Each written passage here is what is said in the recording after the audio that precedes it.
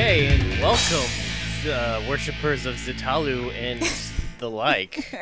I was joking. It's awesome. Okay. To Comic Cave episode... Oh, what episode is this? I already lost count. Episode 4, I believe. 4? Yeah. I'm Ramsey, and with me, as always, is... Megan. And what are we talking about today, Megan? We are talking about Vertigo's iZombie by Chris Roberson, illustrated by Michael Allred. It was nominated for the 2011 Eisner Award for Best New Series. It has 28 issues. So this episode, we're probably going to do a little bit differently than the last 3. Spoiler alert, we will not hold back. Yeah. Be prepared. We will not spoil the TV show for you, because they are nothing alike. Yeah. But we will probably spoil the comic for you, because I do like this comic, but Megan is not a big fan of it. And so it's probably going to be a little bit more spoiled than the other episodes. Okay, so we're just going to go a little bit into the authors. Chris Roberson, native Texan, grew up thereabouts Dallas.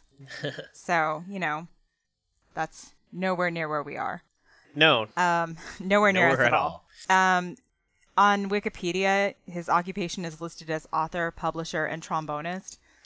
And I was like, what? Okay, cool. All right, Will Riker. And then illustrated by Michael Allred, who also designed and drew the opening credits for the TV series, fun fact. You can kind of tell. Yeah, you can kind of tell. It's a really good opening song. Yeah. Okay, and then Allred, I'm not sure what he's worked on, really. I didn't recognize a lot of it. Roberson had worked on some Fables stuff. Right. Yeah. And then the CW show is extremely loosely adapted, like we said. It stars Rose McIver and Raul Coley and no one else. I think there's other people there. No one that matters. Okay. Okay. All right. So instead of going into our headlines like we normally might, maybe this time we'll just kind of do more of a summary of the various volumes. Okay. So first volume, Dead to the World. Cute title. Okay. 2013. Set in Eugene, Oregon. Gwen Dillon, which is a mishearing of Gwendolyn. So Dillon is not her last name, but we don't find that out until later. It introduced the premise and the characters. So Gwen is a gravedigger, but she's also a zombie. And it is obvious she's like purple. Once a month, she has to eat a brain to keep from losing her memories. I don't know how she learned this, and how she came up with a month, but whatever. Yeah. Them's the rules. You become a zombie once a month. Brains. And apparently they taste terrible. She gains the memories of the dead person, so she may or may not deal with their unfinished business, Ghost Whisperer style, and may or may not paint pictures to sort out those memories. I'm not really sure how that works, or if she always does it, but she seems to be just painting lots of pictures. Yeah, I mean, the whole comic is set in Eugene, Oregon, so it's all kind of this like kind of hipster town near Portland. I just didn't get that vibe from it because everything seems so old. Everything does seem old, that's true. But I guess that's the impression I got it was supposed to have. So, yeah, Gwen is kind of an artist. She's just not very good from what we're told. And from what we see, really. Yeah. But, yeah, so it's not something she picks up from eating brains. Like, she's not getting this personality trait from the brains she eats. She just happens to be a painter, so she paints pictures maybe she was an art from her student. memories. Yeah.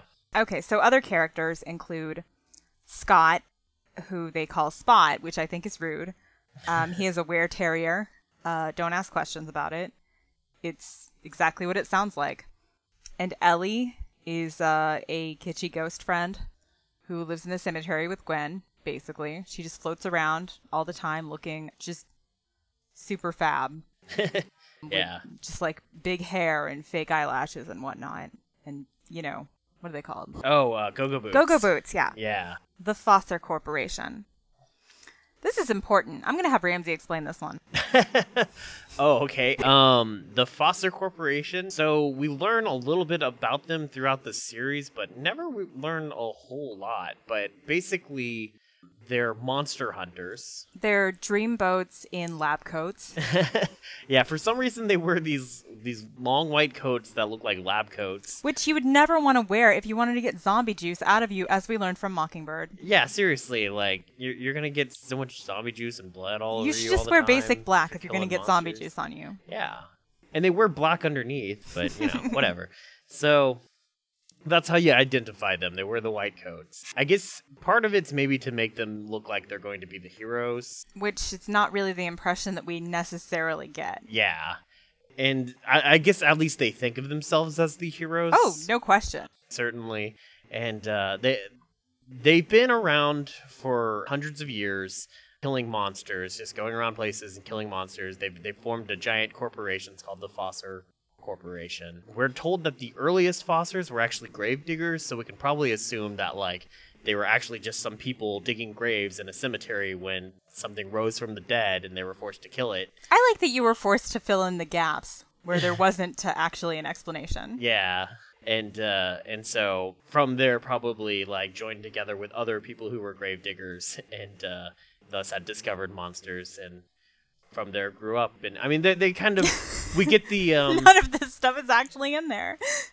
Little. It's kind of hinted at points, but we do see that they're probably kind of supposed to be like the Knights Templar, because we actually see one period where the Fosters are in Crusade garb, which is not a great way to want to represent yourself. I'm just gonna say. Yeah. But yeah, so they're basically supposed to be this secret organization that's protecting the world from monsters for thousands of years. And they don't work for Rome. Yes. Or the Catholic Church or anything. Or the Vatican, yeah. Yeah, the Vatican. Nothing to do with the Vatican. So it's different at least. Yeah, it's not a holy crusade. At this point, at least, it's not a holy crusade. It's just fighting monsters. Okay, so our two main Fosters are Horatio the Hunter and Diogenes, who is not an ancient Greek cynic. He hasn't been around for that long, so he's from Detroit. It's cool. Yeah. These people are humans. It is important to emphasize. Yes, they are. Which separates them from a lot of characters in this comic. Yes, indeed. And Diogenes looks wicked cool with a cool wicked scar. Yeah, he's got this on his big cool wicked scar face. and a weird eye that's just blank. He looks amazing. Yeah. Character design excellent. And then Horatio is the dreamboat. Mm-hmm, absolutely. Young Asian dreamboat. Dreamboats in lab coats. Yeah. So yeah, he is Gwen's love interest. They fall in love immediately. Yeah. It is very bizarre. It's they see each other for the first time, and there's a visual explosion on the page. It's boom, these two are in love. That's how it happens. Apparently, I'm told by comics. Which that would be cool. So. There's also an all-lady vampire paintball squad. They run a business. They're businesswomen. It's called Blood Sports Paintball. Their business model is excellent. They are basically a sorority of girls who have become vampires, so they need to drink blood. They lure men in by being, sexy vampire chicks who I guess aren't out as being vampires, but... whatever. And then they prey on the person who is drunkest. Yeah. And then everybody goes home happy. Yay. Yeah. So it's important to note, I guess, that they're not killing. They don't drink them dry. However, it is also important to note that Nemea doesn't have a whole lot of... she's the main vampire. She doesn't have a whole lot of sympathy for people if they happen to get killed. Yeah, that's true. She's a self-sustaining sort, I think. She's very business-minded. Mm-hmm, yes. If you're a bad employee, you're gone. Yeah. And one of her friends is indeed a bad employee. Yes. And maybe a bad person. She's a hot mess. She is a hot mess. She is truly terrible. She is sexually voracious, literally voracious. She can't stop eating people. And she just can't. She just can't. Yeah, the paintball is not enough for her. She goes out at night on her own and kills people. That's a real by no-no. drinking them. It gets her into trouble, though. And then eventually Gwen's old friend Trisha becomes a vampire, but we don't even need to go into that. Yeah, Because it doesn't happen until later. really isn't important. No, either. actually, you know what? Trisha's not important. It seemed like it was gonna be a big deal, and then it was just like over. It was almost like a throwaway issue. Yeah. But it was one of the only issues where Gwen actually did the thing that was basically the premise of the entire comic. So she actually went and like ghost whispered away the mystery or whatevs Right. of the brain that she ate. And it turns out it was a childhood friend. Yay. But, I mean, not yay, because things didn't turn out well. Yeah. But, you know, everyone's dead. So, from Trisha, we can actually get to Francisco, but we haven't even talked about Galatea. So, should we go into The Bride of Frankenstein, Cruella de Vil? Sure. Oh, we haven't talked about Amon. Oh my God, we haven't talked about. We Amon. have to talk about Amon first. We really do have to talk about Amon before we can talk about Galatea. I didn't even write him down, did I? Oh, I called him Mr. Exposition. So, Mr. Exposition is a mummy in leisure wear with a pet leopard who turns out to be his wife, DC's Cheetah. That's what I wrote down. Well, that's a pretty good description. No, it's not. Yeah. So Amon. I don't know how much we want to say right now. I mean, go ahead and spoil it or not. I do not care. Okay. Amon is actually the one. He convinces Gwen while she's still alive. We learn this much later on, but he convinces her while she's still alive to kill herself, in order for her to become a zombie in the first place. So he's actually the one responsible for Gwen being a zombie. He's a real expletive deleted. Yes, he certainly is, and so he has like no morals, as we learn through the comic. And do not go in his basement. Yeah. Do not go in his basement. There is a skee ball table down there, but Don't let him lure you with skee ball to his basement. yeah. So he pretty much Loves kidnapping. he is basically the exposition of the comic. He kind of explains everything, and he doesn't do a lot for most of the comic other than Well, he certainly seems to be everywhere. Yeah, I mean, he is kind of everywhere, but mostly he just kind of, like, answers questions and explains some things. There's no real doing of anything until kind of towards the end with Zitala and everything. He was like a had specific conquistador plan. or something, so... Yeah, in his long history. He must have done yeah. some stuff. He married a leopard. I mean, we do see a little bit of his past. Like, he was in Paris, like, in, like, the 1600s or something, and or 1800s. Yeah, I'm thinking 1800s. I guess 1890s. It was a long time ago. It looked Victorian. And he was a conquistador. He was okay. So he's actually a mummy man in this comic. So we're gonna go into the lore whenever we talk about Infinity Gauntlet. Yeah. So. I wasn't gonna go into the lore yet. Yeah. But he was, just to explain, like, because this is like a mashup of monsters. He's basically the mummy man for this because he was actually born in Egypt and died in Egypt, ancient Egypt, and was wrapped up as a mummy and before he rose from the dead himself. So he still occasionally wears a mummy outfit for no apparent reason other than to be the mummy man. Wait, what? Yeah. Well, at the beginning, like in the first issue, he's like wrapped up like a mummy for no apparent reason. I didn't see that. All I remember is his leisure wear. He's got like a cute tracksuit. Yeah, he was wearing the leisure wear. And he's got like his leisure wear. He was wearing the leisure wear over all the wraps of being a mummy. Okay, well that's just weird. What? It was probably like a seaweed wrap, Ramsey. No, it wasn't. It was a mummy wrap. Of course it was a seaweed wrap. Okay. Anyway, so yeah. It's just good so for you the know. Skin. He is a mummy man. And then another monster that is in this monster mashup is the Bride of Frankenstein, Galatea. Mm-hmm. Galatea. She's the Bride of Frankenstein / Cruella de Vil. I'm just going to add that in there. So she has evil plans to summon and contain Zitalu, who is not Cthulhu, TM. But she tries to recruit Amon to her cause. She hangs out with a coffee pot. They call him Dr. Kovsky. They call him Dr. Coffee because that's the second thing that you say. Yeah, that really is. We call him Krang in a coffee pot because obvious reasons. I feel like he's a brain in a jar. Krang, the living brain. He's a brain in a coffee pot, and he's not important at all. She's often seen carrying a dodecahedron of playground equipment around for reasons that will not become clear. I mean, maybe will. The dodecahedron. It's so holy, has I guess. Cosmic powers. It's fine, whatever. It's really, she's all over the place. She's doing a lot of stuff, and she always has her lips. Her lips are like puckered like a fish at all times. Looks like she's had some work done over the centuries. I guess she's always in that Instagram pose that people are calling duck face. Yeah. Yeah, Galatea has duck face. It's fine. It's like permanent duck face. Mm-hmm. She has resting duck face though. It's resting duck face. When I tweet don't make that. Okay. No, you're right. I don't like people using the term duck face in general, so I'm not going to create a new hashtag with it.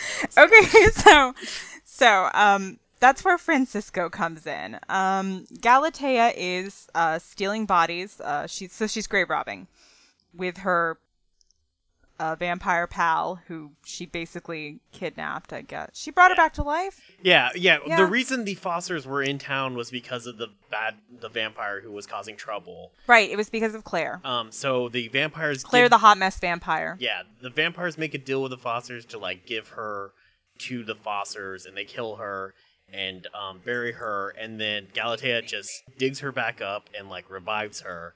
And so now she's Galatea's slave. So she's just assistant. She's walking around with no pants, helping with autopsies. Yeah. And we have no reason to question this, I guess. So Francisco comes across the table. He is a corpse. He is Gwen's childhood friend, Trisha's ex-boyfriend who died. Yes. For unsupernatural reasons, I think. Yeah, I think it was pretty much just regular reasons. So Claire sees this corpse of Francisco, and she's like, "Damn." Yeah. She's like, "Vampire, damn." And I don't know if that's different, but she's like, "I want this one." And Galatea agrees. She thinks that is a great corpse. Prime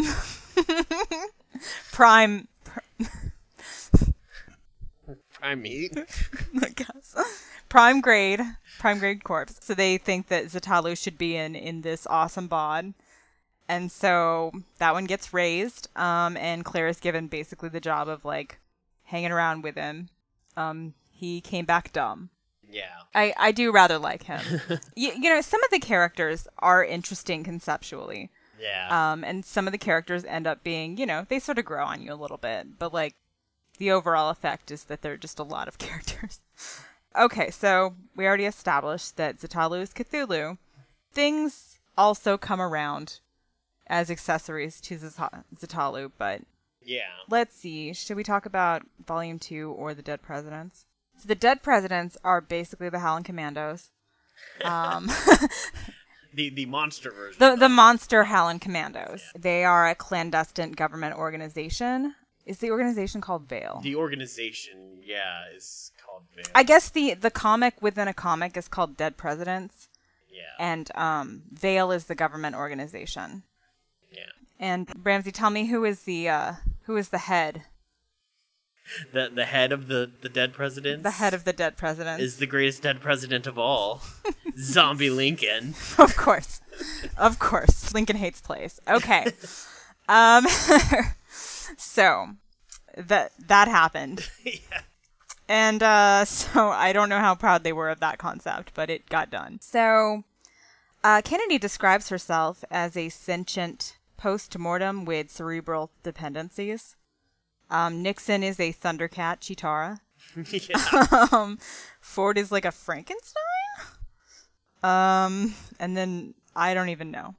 anyone else is. One of them is a ghost who's possessing bodies. Is that who Madison is? I couldn't really figure it out. I think that's Madison, yeah. Okay. Well, basically, I just, like, Kennedy's an awesome character. And it's pretty much the highlight of the whole situation. So, yeah, she's rad. She's a badass. So they're also zombie hunters like the Fossers, but they're a government organization, an American government organization. But isn't their base like underneath Arlington Cemetery? Or it is, like yes. And they're like, guards are always there. I wonder why. Yeah, that's funny because I can't believe I didn't think of that, because I think the previous week I'd done the X-Files comic where the lone gunmen had a base. Oh under my God! Arlington Yes, Cemetery. that's right. So that's really. I can't believe I didn't think of that when I was reviewing it. But so I mean, how do they cohabitate that? That's Yeah. ridiculous. Actually, since the lone gunmen are, I guess, kind of dead, depending on who you ask. There you go. They hath become dead president. You know what? They would love that because of their name. They would. Oh God! Oh, it's all fitting. It's all the pieces are coming together. We figured something out. But I can't remember what I was gonna say now. You just got too excited. Yeah, I got too excited about them being under Arlington Cemetery. They're okay. Yeah, so they're also monster hunters, but they are also monsters themselves. So yeah, so they're like humane monster hunters. So, you know, at one point they like catch a vampire and they're like, "Oh, don't worry, I'm not gonna hurt you. Oh my God, yeah, calm down." And like with Gwen, they're not gonna hurt her. You know, they wanted to recruit her right at some point. And that was during the Terrible Art issue. Yes. So Yes, we'll talk about that in a little bit. So there is another important character who is two characters, I suppose. Oh, and then I just remembered another one. There's all kinds of stuff. There's a lot of characters. It's in this. really going around where you have like two things in your body. Gwen has a little brother that she doesn't know about for most of the comic. He is into comics. His favorite comic is called Phantasm, which is, I guess, the spirit, basically. Basically, it seems like. Little brother Gavin gets possessed by the Phantasm. Yeah. That's... It turns out the Phantasm is real. Yes, the Phantasm is real.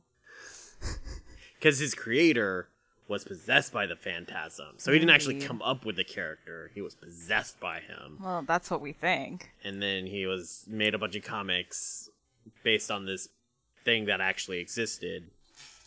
And apparently TV show adaptations got made as well. Yes. So that's cool. And presumably radio programs, because it seems like the kind of thing. Right. And apparently the Phantasm is a real homophobe. So... Yeah, the Phantasm is clearly inspired by like early Steve Ditko characters such as Mr. A and The Question, who are very, very like black and white, like literally physically when you look at them, but also in their like moral judgments of like this is good and this is bad and nothing is in between. But I've got gray. Question face. I have to be in the gray, right? Yeah, see, well, The Question was a little bit more. The Question has changed much. He was a little lighter in that area, and he's changed a lot. So the same kind of inspiration that led to Rorschach, who also actually makes a comment about gay people, I believe, at one point in Watchmen. In the Phantasm's classic moral view of the world, homosexuality is definitely bad, in the bad category. Well, it seems like when you went and you possessed somebody's body and you made an agreement to share it part-time, you would check some stuff out first. Right. To make this work for both of you. I'm just saying, you look at an apartment before you buy it. See if you've got any incompatibilities. So Right. stop being such a dick. Okay. I don't want to talk about your monkey grandpa. Yeah, that whole storyline's kind of a mess. Let's just skip it for now. I'll be a monkey's uncle. Ugh, God, no. Grandpa. Stop. Okay. So, Volume 3, Scott gets trapped in a cave of zombies. Yes. Don't ask how it happens. It's not important. I think he just kind of falls. I think he's probably looking for Gwen or something. Yeah. I can't remember. It's not important. So he ends up in a cave full of zombies that's underneath the graveyard that Gwen lives in and Ellie lives in. And I should just say that, like, Scott knows about the ghost and the zombie aspect of his two friends. Yes. Because they hang out at Dixie's Firehouse, which is some sort of old-timey diner, which is ridiculous. And that is the only place they can go to, apparently. Yeah. It's really interesting. But apparently he just opens up to these two chicks that what I guess he feels like he knows and tells them that he's a were-terrier. And they're like, that's cool, whatever. Apparently we're monsters too. Yeah. And it's just like, I find this all very unlikely. I feel like you'd guard your secret a little better, but whatever. But he's just so in love with her. Yes, Scott is said to be in love with Gwen. I don't know. There are problems, but there's also a side comic sort of about Diogenes' 1980s Brazilian adventures with Horatio's mom, who is so British that her name is Bridia. I'm not making this up. She's a badass who carries a samurai sword, and even though it sounds like they should be having sexy times in Brazil, they are not. They're not having sexy times, and they will not. No. In fact, Diogenes is not Horatio's secret dad. yeah. Everyone, just stop. So it actually seems like they're supposed to have basically the same relationship Diogenes has with Horatio. Basically. It's like she's kind of the experienced, like the older, experienced agent, and he's like the young, hip. Idiot with an amazing haircut. Yeah, oh my god. His haircut. He's like, this is going to be easy. And it's just like, oh my god, your hair. And he's like, oh, chicks in Rio. Yeah. He's like, yowza, carnival. And it's like, this is not a good time, dude. So yeah, that was quite a hell of a thing. It was kind of entertaining, honestly. So they visit the Temple of Zatalu deep in the Amazon. And where Zatalu goes, monsters also go. Yeah. And they meet the stark naked queen of the vampires in the Temple of Zatalu for reasons. Yes. So basically the upshot of this adventure is that it was kind of funny. Yeah. And didn't really get us anywhere except it kind of told us some stuff about Horatio's mom, I guess.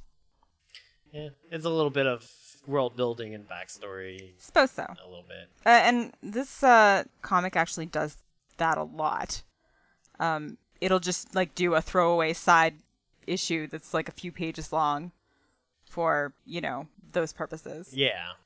Notable, also, as we're moving into Volume 4, Repossessed, Kennedy has a trippy 60s flashback where rock and roll and, you know, music for hobbits is discussed. Music for hobbits, yeah. That's what it says. So it's basically an exposition marathon where everyone wanders the streets, fights monsters, have random reunions, and things get resolved very quickly.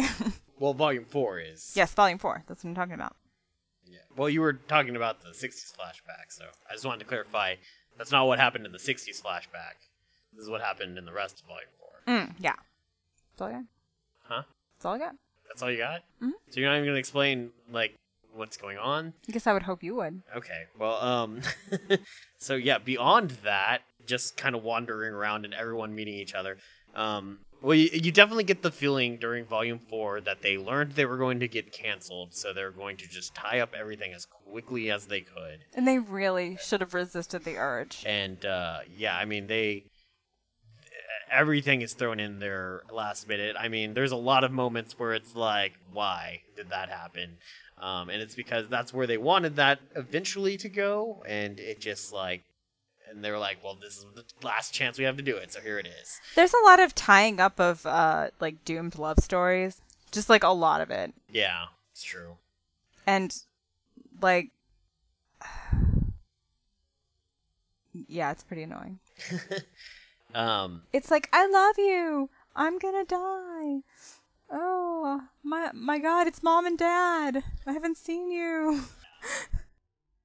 Why are you here? This, like, apparent love story that was going on between Aemon and Galatea that was not there never all happened. at any other point. Aemon's married to a leopard, so why would he need a lady who looks like Cruella de Vil and always has duck face? Yeah. I guess he really loves Duckface. Oh, God, no, I hope not. He loves Skee-Ball, though. Yeah, but so I guess it turns out the overarching plot of the whole thing is that, like we said, Zatalu is coming, and that means even more monsters, like these multidimensional monsters, are coming into the world. And both Galatea and Amon had a plan for how they were going to deal with Zatalu coming in. They were different plans. There were different plans. Zatalu wanted Zatalu wanted to eat the universe. He wanted to That's eat what he wants. everything. He hungry. Yeah. Galatea's plan was to use the dodecahedron to force Zatalu's essence into Francisco, so she could control it and conquer the world or something. And it's really unclear what she thought was going to happen at this point. Yeah. If she was going to become the vice queen of the world. I don't know. And then Amon's plan was to sacrifice an entire town all at once, and hope that shooting all those spirits into Zatalu all at once would push him back out of the universe, and he would circle back around after eating a bunch of other universes again, some point in the future. Well, what he wanted to do was stuff Gwen so full of souls that she was just full to burst, and then just feed her to Zatalu, right? Yeah. Yeah. So that's what was happening there, as absurd as it sounds. Yeah. He taught her some mystical leaving your body tricks. Yes. To consume souls without consuming brains, whatever. And that was real dumb. So that's what happened. Should we spoil the end? I mean, I guess we can. So the end is super fast. Yes. After dragging on for an entire several issues with just this nonsense of just oh, you're over there, I'm over here, you're over there, we're over here, what's happening, Zatalu, and it's just oh my god. Suddenly Gwen gets this bright idea. Are you I'm struggling to describe it. Gwen gets this idea basically to because the whole thing is that Amon has been teaching her to consume other souls, and that's basically what she's doing when she's eating the brains.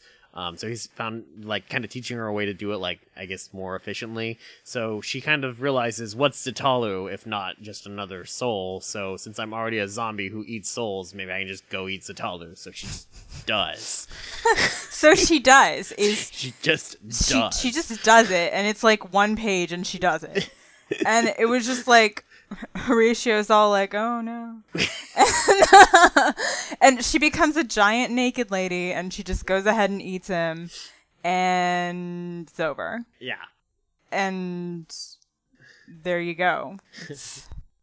And she repairs the hole in the universe and just goes and has multi-universe adventures, I guess. Yeah, just interdimensional fun for the rest of all time? Yes. And space. Yeah. She's a thingiverse now. I don't know.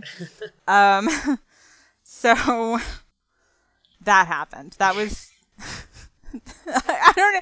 It's hard not to laugh about it because it was just so what on earth? Yeah. And just it came out of absolutely nowhere, because the entire thing is just them struggling with these dumb relationship triangle problems, Scott and Gwen's brother Gavin are just oh, we like each other sort of, but also I'm being possessed by other entities. Yeah. And they're homophobes. And oh my god, I'm a terrier. Also, I thought I was in love with your sister, maybe. I don't know. Whatever. But I guess not. But I guess not, because I got over it really quickly. And in the midst of that, there are vaguely treated supernatural problems, or not so vaguely treated, just covered but not touched, really. Yeah. Amon is wandering around. Amon has a leopard wife. And, vampires love paintball. And sometimes they get out of control. And the Bride of Frankenstein is also here. It's fine. Yeah. She's ineffectual. And throughout all these problems, it's okay, we're done. Yeah. It touches on so many things, and it just never really like does anything with any of them. No, I would have liked to pick, I don't know, 3 or 4 plot lines and just go at those with intensity. And I would like none of those plot lines to involve a monkey grandpa.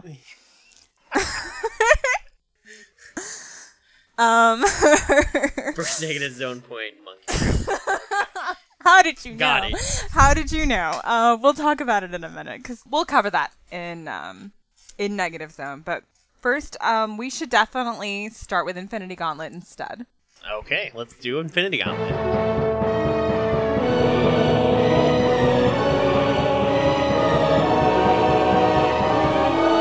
Is that the sound of the Oversoul? Sure. Is that in worship of Zatalu? Oh, we're denizens of Zatalu. Wait, would that just mean they live there? I don't know. Yeah, Whatever. I mean, they live there, yeah. Well, maybe I think he you mean is a worshippers? universe. I don't know. It's not clear. He doesn't have a single spoken line. He's not like, "Hey guys, I want to eat you," or "What up? I'm in your universe." Is how I imagine he sounds when he talks. Well, he does look like an octopus, so yeah. He's like calamari. Oh yeah, I guess no one at home could see that I was doing like an arm thing. I forget, no one no. can see me. We've gone as far as we can go with that weird joke. Or as far as we should. Yeah, and a little further. So, I think one of the main things that we both wanted to mention probably that was good about the comic was the lore. Yeah. There was actually a point, I mean, the first time I was reading the comic, I really felt that the comic, it felt like it was being made specifically for the lore. Like, they came up with this idea for the lore, and that's all they were going to talk about. And it didn't end up being really that much that they talked about. But no, it was actually, still, like, they that get it cool. laid out super fast. Yeah. And in a super entertaining way. Like, Amen takes us on, like, a literal walk through the past. Yeah. Because, like, they lay it out. I don't know, the paneling is interesting in that one part, which kind of made me want to read it for this podcast, which was my first mistake. Tricked by interesting paneling. Okay. Yeah. The Oversoul. It's an essay by Ralph Waldo Emerson, published in 1841, because I'm the librarian and I have to tell you that legally. So, accomplished. So the Oversoul is the conscious mind, thoughts, memories, and personality of a person. Right. So the Undersoul is the unconscious emotions, fears, and appetites.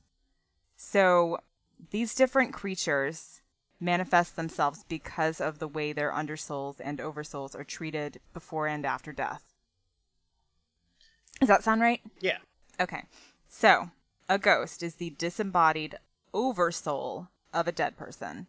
A zombie is actually, what is a zombie?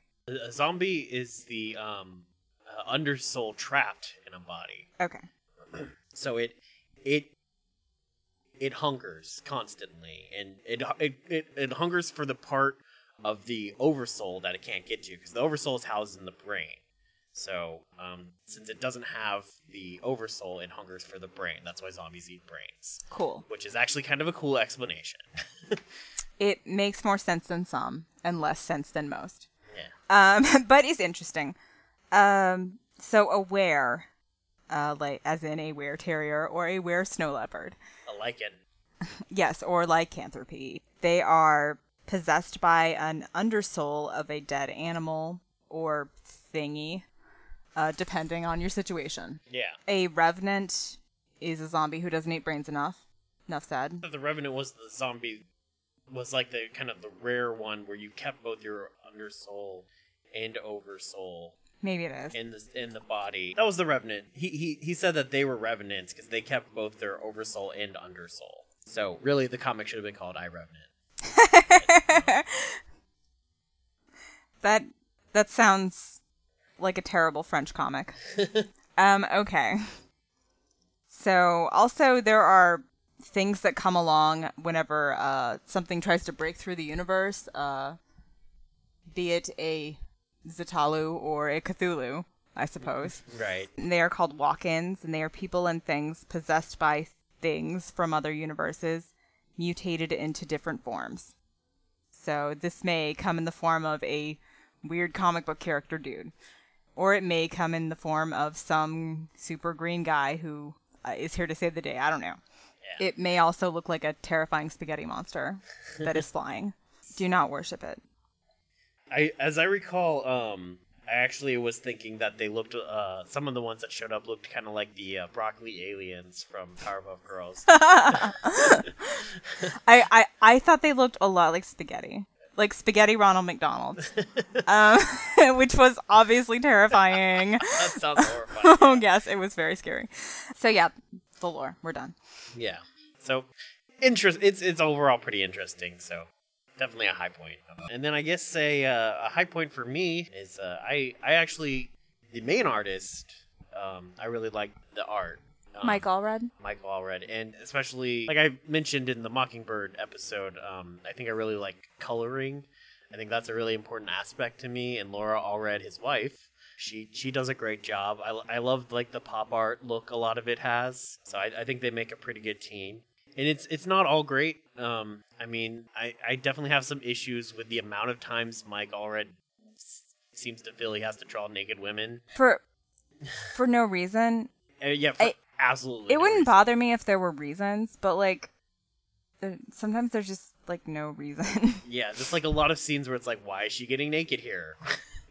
Why is she getting naked for like 3 pages or like, here? Honestly, why are we watching her change right now? Couldn't we Yeah. be like talking while we were somewhere else? Yeah. Like, and she really does, like, Gwen gets naked a lot. A lot. Like a whole lot.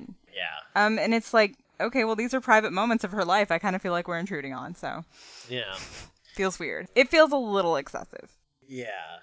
I mean, I probably wouldn't question it as much if it were like a female artist, but maybe I would. I don't know. I don't know. I mean, in the weird, because the weird thing about it is there's just like never naked men, basically. Like, so it's just a lot. There's not really naked other women either. It's like just our main character. We just see I don't her know. naked, That like, Amazonian Queen of the in the Vampires Amazonian was Queen, that's pretty right. naked. That's right. She was the nakedest. That's true. I forgot about that character. Also, Francisco.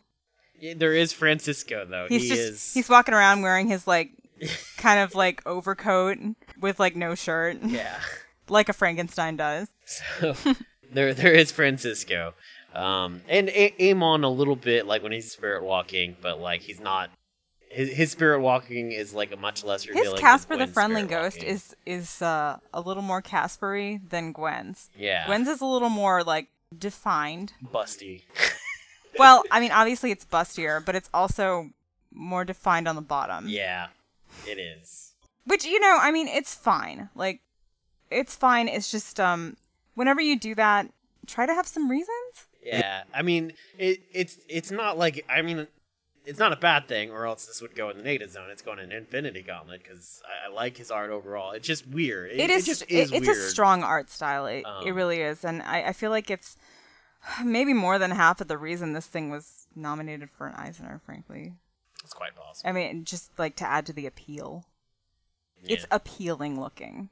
It is. So yeah, but overall, I'd say for me, high point would be the art. So what about you? You have another high point? Yeah, actually, the Dead Presidents. So we should definitely like try to get them to write one, like a whole comic series about them, because yeah. Kennedy is awesome, and it seems like a really punk rock clandestine service, and just like seriously, just like rock and roll, killing monsters, Soviet monsters.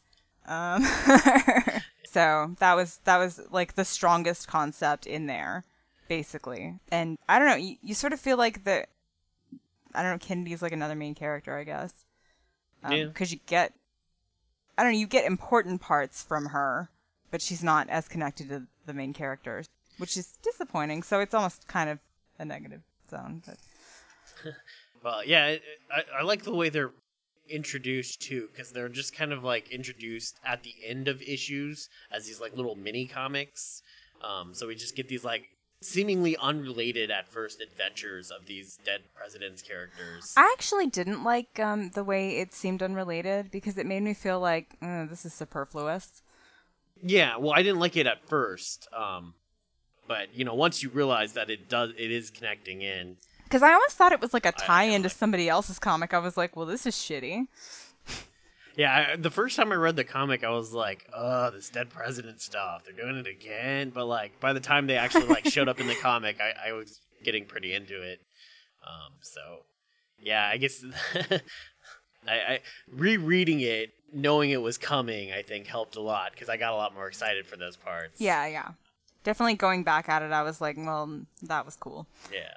I guess my last Infinity Gauntlet point was I do kind of enjoy the humor of the comic. Like, I feel it was very lighthearted in general. There were some good moments, some things that actually made me laugh. I feel like if this comic had been done, like, all bleak and depressing the whole time, like, I don't think I would have even managed that to obviously finish it. wouldn't have worked. So, like, I appreciated the lightheartedness of it. And actually, the thing, when we were talking about Francisco earlier, the thing that I was going to mention about him having possibly my favorite moment in the comic was like when he like went to the bathroom and he came back with the paper towel holder and he was just like trying to give it to them. Oh, and Ellie is so sweet because like Francisco comes back from the dead like kind of dumb. Yeah. And so she's just like, oh no, I'm so sorry. Let me help you with that. Yeah. And she's like, sometimes he can't think that good. Yeah. Ellie is the ghost character. Right. So yeah, there's I enjoyed some of the humor. There were a lot of like elements of the humor that definitely felt flat or even were kind of a little offensive, particularly surrounding Scott. There were some moments that I did really enjoy. So I think we're ready to get negative. It sounds like we're landing a UFO.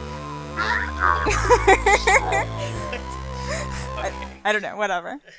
I guess I asked you for a song that sounded like robots having sex. So. Yeah, that's right, you did. I guess I thought that was pretty negative. So, Monkey Grandpa. Oh, that really is your first negative zone point. Oh my god, yes. I hated Monkey Grandpa so much. So, Ramsey, I don't have the strength to explain Monkey Grandpa. Please do it for me.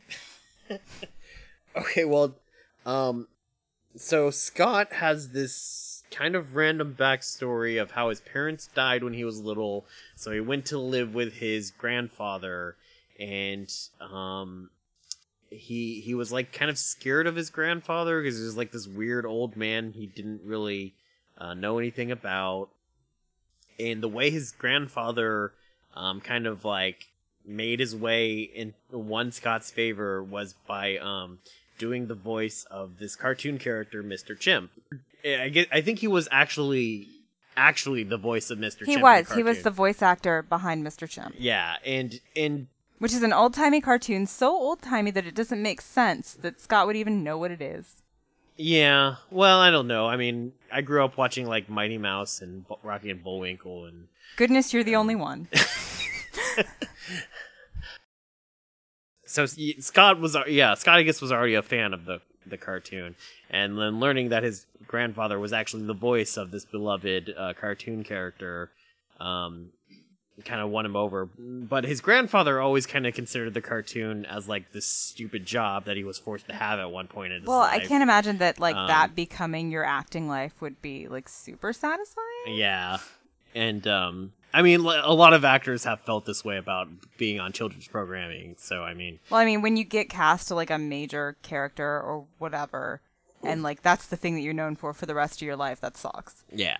Scott, because of this, Scott becomes very obsessed with cartoons and comic books and stuff, and his grandfather keeps wanting him to, like, put that junk down. And so eventually they grow apart. Because his grandpa has never heard of nerds.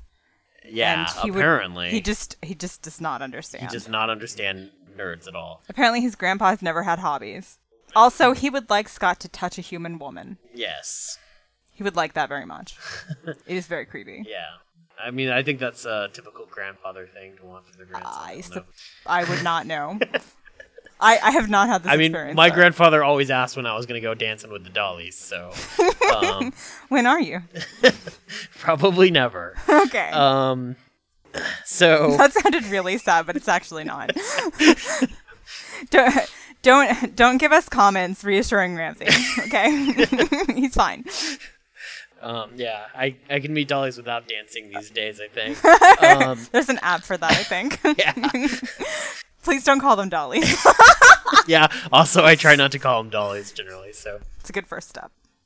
Yeah, so eventually they grow apart, and actually his grandfather ends up having like a heart attack and dies, and Scott goes to like see him when he dies, and he gets he's very sad. So he goes to the zoo that his grandfather always used to take him to, and apparently this whole time... Which is kind of like a weird response, let me just say, because, like, all those kids are going to see you crying at the zoo, and they're going to think you're so creepy. But Yeah. go on. Yeah. So apparently, for some reason, when his grandfather died, his soul, like, left his body, and... Coincidentally. Yeah, coincidentally. This is just exactly what happened to the dog that went into Scott's body. But yeah, so it left the body and saw Scott and just kind of hung around him and followed around him trying to talk to him. But Scott couldn't see him because he was a ghost. So eventually, he for some reason enters the soul of this chimpanzee that Scott tells his entire life story to. Because he's creeping children out. Yeah, because he's in the zoo being sad about his grandfather being dead. Like, don't judge Scott about this. Like, he's lost his mind, clearly. Yeah. And so he's just tells his whole life story to this chimp in the zoo, and the grandfather's soul enters the chimp, and then becomes enters the chimp. Yeah, and then becomes able to like. It sounds like a fighting game. Control. It kind of does. Becomes able to kind of control the chimp, and so he like the chimp just basically becomes a human, but in chimp form. It's just possessed, really, by Scott's grandfather's soul. If all of this sounds incredibly dumb, it is. That's because Ramsey's describing it very well. Yeah, I'm... This is pretty accurate of exactly Extremely, what happens. yeah. This is exactly what happens, which is why it's my first negative zone point, and why I'm too exhausted to even. Yeah. So, the irony of the guy who used to voice Mr. Chimp, now he is a chimp. I don't know. I don't know. God. and then later on, he's dating a human woman. Yeah. And it's like, dude, Roberson. When a woman gets old, she doesn't need to date a chimp. Okay, like, I just don't know how this even happens. Yeah. How did they even meet? He was holed up in an apartment. Oh, good Lord. Anyway. They did show them meeting, but I don't quite remember at the moment. I'm sure he just like wandered outside. Yeah. Because everyone always wanders into each other in the street because there's just 4 blocks of town. Yeah. So, yeah. Oh, I guess we should mention the cell phone thing. So, we were like, where are the phones at? Because everyone's always just looking for each other, like running around the streets and looking for each other. And we're just like, this is not efficient. What is wrong with you? That's why this feels so unfocused. And we found that there are instances of phones. It's just that they are never used when convenient. Yeah. And I just don't feel like it would ruin the story at all to have phones. In fact, it would probably help it a lot. Yeah. I mean, it's not like Zatalu needs to be like, hey, what up? But like, I mean, practically everyone who's not an ancient entity would have a phone. Yeah. I feel like even Amon has like, you know, he's going by John nowadays. John Amon, which is the dumbest code name. But like, I feel like he would have a family plan for he and his leopard. Right. He's adapted. Yeah, it's weird. It's one of those things. It makes this like comic feel like it takes place in a weird time period because like where are the cell phones? Everything seems so quaint and old timey. It is, and that was actually one of my original negative zone points. Everyone is so old timey, and Gwen is always talking about like her Dixie Mason action playset. Yeah, and it's like, who talks like that? And So I guess this is supposed to be Nancy Drew type thing. Nancy Drew plus the Hardy Boys plus Barbie, whatever. Yeah, pretty much. So, girl detective, whatever. But it just sounds so freaking old-timey. And, God, it's so weird. It's like decades have just lost all their meanings. Which is weird. Yeah. Because the 80s is clearly existing in Brazil. My next point is that I kind of feel like Gwen is not necessarily the main character all of the time. Our view of her feels distant. We feel like she's just like a sad person who doesn't know her own story, so we can't really have it explained to us or anything. So she just kind of wanders aimlessly around and like lives in a graveyard, even though it doesn't really seem like she needs to. She just needs brains, that's it. And like, she's getting paid for this job, but like how? And like, she's got all these art canvases, and it's just like, what? And how does she know the people that she knows? And how does this 4-block of town people not recognize her all the time? Yeah. People are literally wandering the streets and finding the people they want to find. So I just don't understand. Yeah, it seems like she'd run into a lot more people that she actually knew in life. But yeah, I guess and she had to was go a to like the recluse, college campus or whatever to like actually find people that she may have known in life. But apparently no one can even tell she's a zombie, even though she's purple. Yeah. So I don't know. Also, the whole plot feels pretty unmoored and without stakes. So, like, how much worse could Gwen's life get? Not a lot. She literally lives in a graveyard. Like, she lives in a crypt. Yeah. So it sucks. It's not great. So it was really slow to get started, and they had too many ideas. They didn't pay off. But then it just, like, at the end, it got so, like, off the rails bonkers that it was just like, I don't know if I can accept this. There were too many things. Yeah. I feel like I have to kind of explain how comics work a little, and like, I guess it's a little like how TV shows can work sometimes. And it's like, you start this comic and your goal is to make it last for years. So like, you'll tell kind of individual smaller stories, but then you'll pepper in a bunch of stuff that allows you to like keep it running by having like larger stories going on in the background. And that was definitely what they were trying to do here. And this is something that we were talking about a while back, where like, I'm used to books. Yeah. Which, like, you make a pitch and you write an outline and like, boom, there it is. It's your entire story. Yeah. And you know what you were going to do.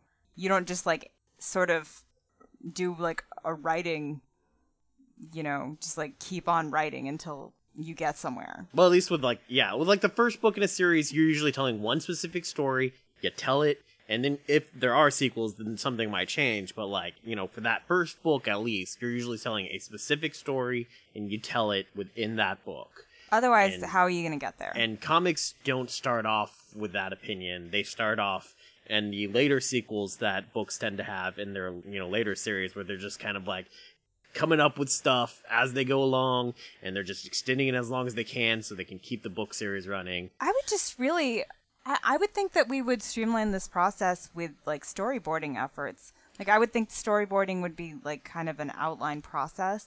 And I don't know why they don't think narrative structure is as important with comics, because I think it's very important. Yeah, I would definitely say my favorite comics come from writers who definitely approach with the opinion that they're going to tell a specific story here, and they might allude to other things that can happen and that can allow it to extend, but that they approach each like maybe 5 or 6 issues as like one story that they're going to tell, and they tell it. I guess in a book you don't usually have like a guest artist or a guest author do like a few chapters in the middle or whatever. Yeah. And if you do, then what the heck is happening? Yeah, I mean, it's just a very different approach to storytelling, and me personally, I definitely like a more coherent storytelling style than a lot of comics. And I think what I was saying when we were having that conversation was like, this is kind of why I don't personally like indie comics, is because they do stuff more like iZombie did, where they're just kind of like taking their sweet time with things because they're just hoping to keep this comic running as long as possible. And I think the comic would probably have run longer if they told more coherent stories Maybe. in smaller chunks than what they did here. And left Mr. Chimp out of it. Yeah. Because in any scenario, Mr. Chimp is the worst thing that you can do. Yeah. And the big problem with this is, when you get to the point where you're told, okay, we're canceling this book, all of a sudden you're going to have to try to tie up all of those Also, loose aren't you mad every single time? Like, I don't understand why this wouldn't be like, oh, you're fired, please work till the end of the week. Where basically you're just like, making excessive photocopies of things. and just like using up all your prints. Yes, exactly. Half-assing everything. Like, I mean, maybe playing practical jokes. Like, you're not taking this stuff seriously because you're not, like, what does it matter? I can burn this bridge. Yeah. Maybe it is that they don't want to burn the bridge. Yeah, I don't know. that I can't answer. I don't know that much about comics business. Well, I know that this whole freelancing thing maybe isn't working out as great as they thought.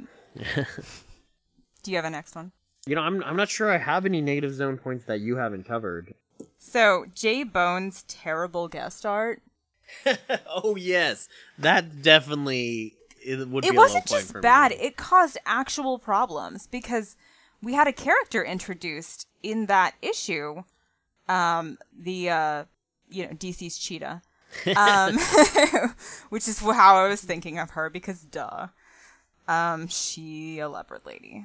Yeah, literally the only time we see Amon's wife in her human form is in this... In her fully human form. Yeah, fully human form. Is in this one issue where it's a guest artist who's drawing like a really bad Saturday morning cartoon. Yeah. And like when you're introducing a new character with a guest artist, that's going to cause like problems. Like maybe I wanted to see her, or maybe I just wanted to be able to recognize her the next time I saw her. Yeah. I don't know. And also, like, man, the style was bad. Yeah. Like, it was really bad.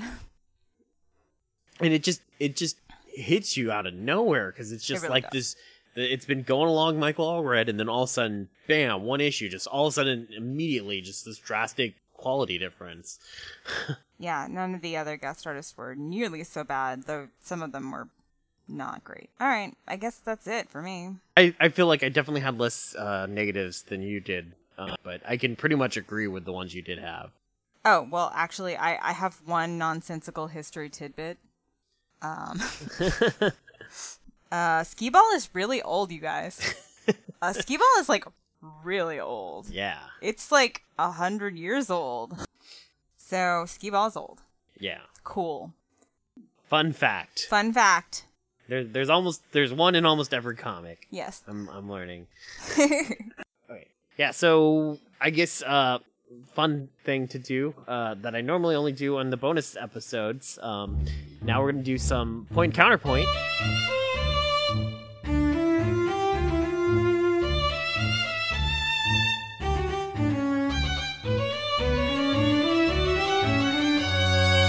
So I certainly had wondered if Chris Roberson was like super mad that the show in no way resembles the comic, but it seems like he's not at all. Yeah. Like at all. It seems like he wasn't really all that invested in the comic Kind of does, yeah. content. So Even though it's probably the best thing he's known for, right? I mean, I certainly haven't heard of anything else he's done. But yeah, there is basically almost nothing that compares between the two. It's almost all counterpoint. So the only character who we have in common is Gwen, and she's not even Gwen. Yeah. Even the name has changed. Yes. So for reasons that we do not know, they changed the name to Liv Moore because, yeah, that's what she does, I guess. Yeah. Even all the lore and all the other monsters aren't there. So if you're wanting like vampires and whatnot, don't look for them on the show. Nope. In fact, like the zombies were created in the TV show by like an energy drink. An energy drink, which is an evil energy drink. Yeah, this is like the weirdest origin story for zombies I've heard so far. It's like a monster, but yeah. That, I mean, like, you won't... There's not even really room for other monsters to show up unless they drastically change... Like, they throw in some kind of drastic change to how the zombies actually came about. None of the characters are in common. There are no characters Nope. that or even resemble each other. I don't even think Liv Moore has a brother. If she does, he has not been mentioned in like 5 seasons. So. Yeah, so I should mention that the 2 actors who play Liv and the medical examiner Ravi are good. They're good. Yeah, they're the highlight of the show. They're absolutely the highlight of the show. The show would not work without them. Everyone else is basically scenery to me. Yeah. The cop guy, he feels like literally scenery. At least for the first couple of seasons, he has like no emotions for the most part. I just don't care that much about it. Yeah. So the iZombie TV show centers around the whole like concept of eating brains and gaining the memories of that person, and then finishing their unfinished business, which is always their murder, because we're a cop now. Yeah. Except that she's not a cop at all. She's for some reason allowed to go around with a detective, like a legitimate detective is allowing her to go around with him because she's good at solving mysteries, I guess. Well, she works in the coroner's office. She's the medical examiner's assistant because she almost finished medical school before she, like, died. Yeah, and I mean, technically that person is allowed to go with detectives on cases sometimes, but like it'd be unusual for them to go on every case all the time with the same detective. It's pretty weird, but like, you know, we're not going to pick that apart because like that's kind of what makes the thing go. Yeah. And then they created a random best friend for her who just like appears and has nothing to do with anything and is just like maybe supposed to be like super sexy or something. And I have no idea what she's even doing there. Yeah. I have no interest in this person's life. So there's that. Oh, and she's got an ex-fiance. Major Lillywhite. Yes, which is one of the all-time names. Yeah. It's a heck of a name, really. I mean, I don't really know what they were trying to say about that, but I guess it's because he turns into a zombie. So, watch the show. It's fun. In this latest season, it got a little bonkers, and I think it's probably going to end because of how bonkers it got. I don't know how much more they have to say, but you know, it's extremely lighthearted. So, it's a very silly show. Because in the show, she takes on traits of the people's brains that she eats. And, like, as the show goes on, it seems like she takes on the traits more and more hardcore. Well, she's not really having to hide it anymore once zombies are out. Yeah, that's true. They're basically just, like, living in a mixed city of zombies and not zombies. And it's awkward. Yeah. But, yeah, so the traits, like, give the show a lot of, like, really bizarre moments that are pretty funny and fun. And the comic would never. Yeah. So I take it you like the show a lot better than the comic. It's basically the end conclusion here. Oh yeah, definitely. I mean, I'm not gonna say it's like a perfect show or anything, but like the first couple of seasons were quite all right. Yeah. Yeah, I like that the show had this for the CW, you know. Yeah. I like that the show had kind of this format that it was working with of like the murder mystery stuff. Oh, you mean the Brain of the Week episodes? Yeah, exactly. That's a great name for it. I love that. The Brain of the Week episodes. I enjoyed that it went with that format because that was a structure that the show had that the comic does not at all have any kind of structure, and the show has kind of abandoned that structure and is kind of throwing it in there sometimes. It got real bonkers.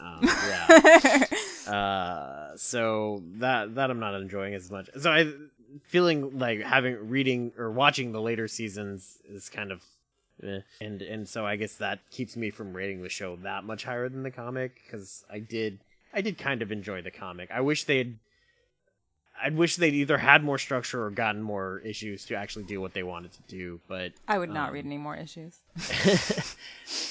I'd still probably give the show the edge over the comic, even considering it's got a really good theme song. And I love the theme song. I'm just gonna throw out some scenarios, and you just pick the one that you think you can stand the most. Okay. Okay, so would you rather live forever but have to suck the blood of paintball dude bros and hang out with your friends wearing no pants or no bra? Or would you rather find the love of your life only after you've been a ghost for decades so that you can't touch him, plus he's a Frankenstein, and you have to share him with his ex who is now a vampire? Or would you rather be a monster hunter who falls in love with a girl you really should have known was a zombie? Dude, she's not wearing a disguise. But then you get possessed by a cosmic entity, then lose the girl you love to an interdimensional godhood? Or would you rather live forever with your husband but spend most of your time as a snow leopard? Oh, man. I know, they're so terrible. It'd be kind of cool to be a snow leopard, but... but you'd have to be at, like, a solid most of the time. Yeah. Oh, man. I don't think I could stand to be around that many dude bros, so I don't know if I could go with that one. I might have to go with the Frankenstein. So you're the ghost?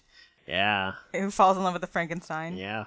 All right, sweet. You have to share him with a vampire. Yeah, it's cool. All right, cool.